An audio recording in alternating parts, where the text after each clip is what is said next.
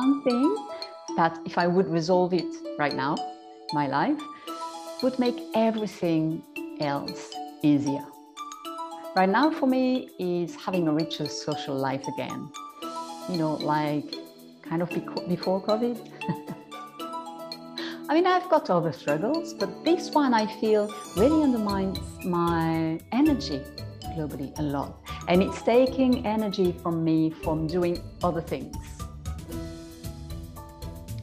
Can you relate? Do you have something that you feel, if this would be resolved, wow, that would be good for everything else around in my life? Bonjour, Practical Dreamers, it's Claire from IntegralDailyLife.com with practical body, mind, wisdom and tools to create balance in life and be free to be who you are, to do what you love and to live how you want. And you know, it's very common as a coach to have someone coming to you, a client, and saying, well, this is a problem and I want to resolve it. And then we end up exploring something else. It looks like entirely, but it's not. It's very common in my practice, but also in general. A lot of coaches are talking about this. It's almost kind of funny. And it really makes me think about something that in Shiatsu we call Kyo Jitsu. That actually my lineage of Shiatsu, the lineage of Shiatsu I learned and practiced from Masunaga Sensei, Zen Shiatsu. And Masunaga Sensei was talking about Kyo Jitsu, which are two Japanese words, and Jitsu means something that's too much.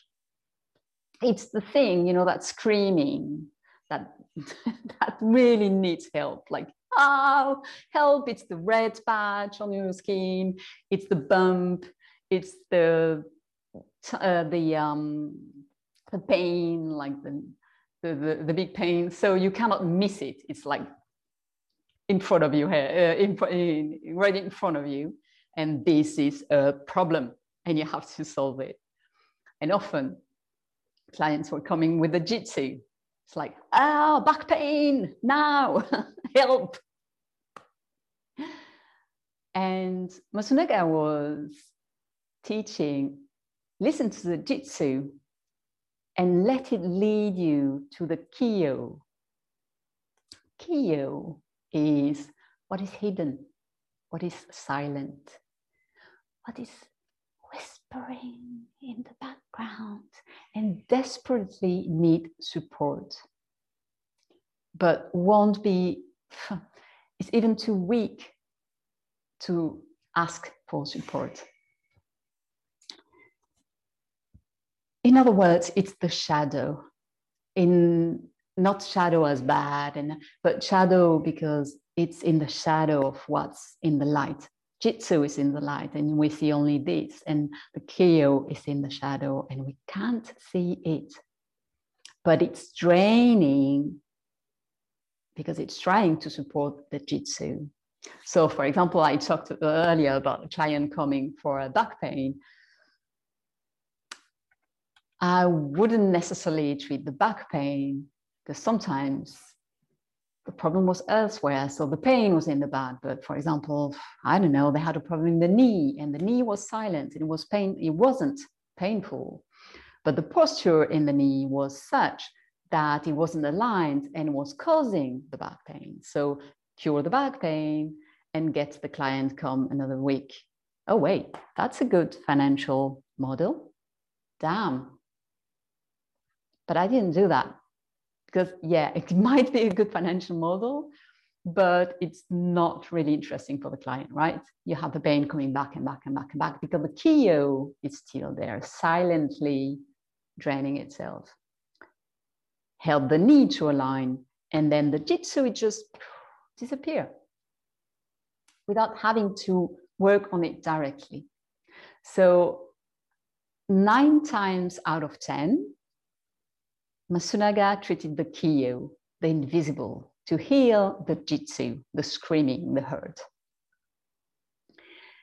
And that's a very interesting thing, right? Because when you have a problem, it screams so much, it's all we can see. And we forget that it's connected with everything else. It seems like it's all alone, but it's connected to everything else. We are ecosystems. Our professional life, our personal life, our emotional life, our somatic life, it's not disconnected. They all interact all the time. That's why I work like I'm doing: systematic, generative, embodied change work. That's what I do. And today we are talking about the systemic. Because to heal, when there is a problem, to find a balance, we harmonize the relationships between the elements of our personal ecosystem. So, for example, a very common example I have is people coming to me for work-life balance. I have too many things to do. I don't see the end of it. It's, you know, the endless to-do list syndrome that I see so much. And I don't have enough time in my day. So what does that say? Hey, the problem is work, productivity. I need to be more productive. Okay. But then from that point of view, self-care is often viewed not only as an obstacle, it's not a priority for sure, but it's often viewed as the obstacle. So how many videos on the net, on YouTube, on wake up an hour earlier, be more productive? Well, mathematically, it sounds correct, right? You wake up 1 hour earlier, you've got 1 more hour, you're more productive. Okay. I know for myself, if I'm trying to do this, it doesn't work. Maybe one day, then the second day is harder, and the third day, and the fourth day, I'm oversleeping because I just can't do it anymore. So in this example, we forget, I would say 2 main things. Okay, you've got more time. What about the quality of your work? Is it the same, really? Again, I know for me, it's not. And how long can you keep up with that? Well, I told you, for me, not long. But let's say it might be years. For some, I know people who really went on that route and abused themselves to work more, and it worked, or seemed to work. They seemed more productive. But how long? Even if it's like 2 years, 3 years, 5 years, even 10 years, if it leads to a burnout, is it worth it? Really? I'm still seeing one thing totally disconnected from everything else. So often, if I take this example, I can't get anything done in time. I need to be more productive. Well, we often end up looking at another angle. Okay, if you connect these to everything else, like how do you feel somatically in your body? How do you feel emotionally? Often it's rather drained. What about your relationship with your family, with your friends, with love? And often there's no time for that. So if we put this in context of the whole ecosystem, we can balance everything instead of focusing on one thing and maximizing and flushing out everything else. So listening to the Kyo. What about your somatic state? What about your emotions? What about your relationships?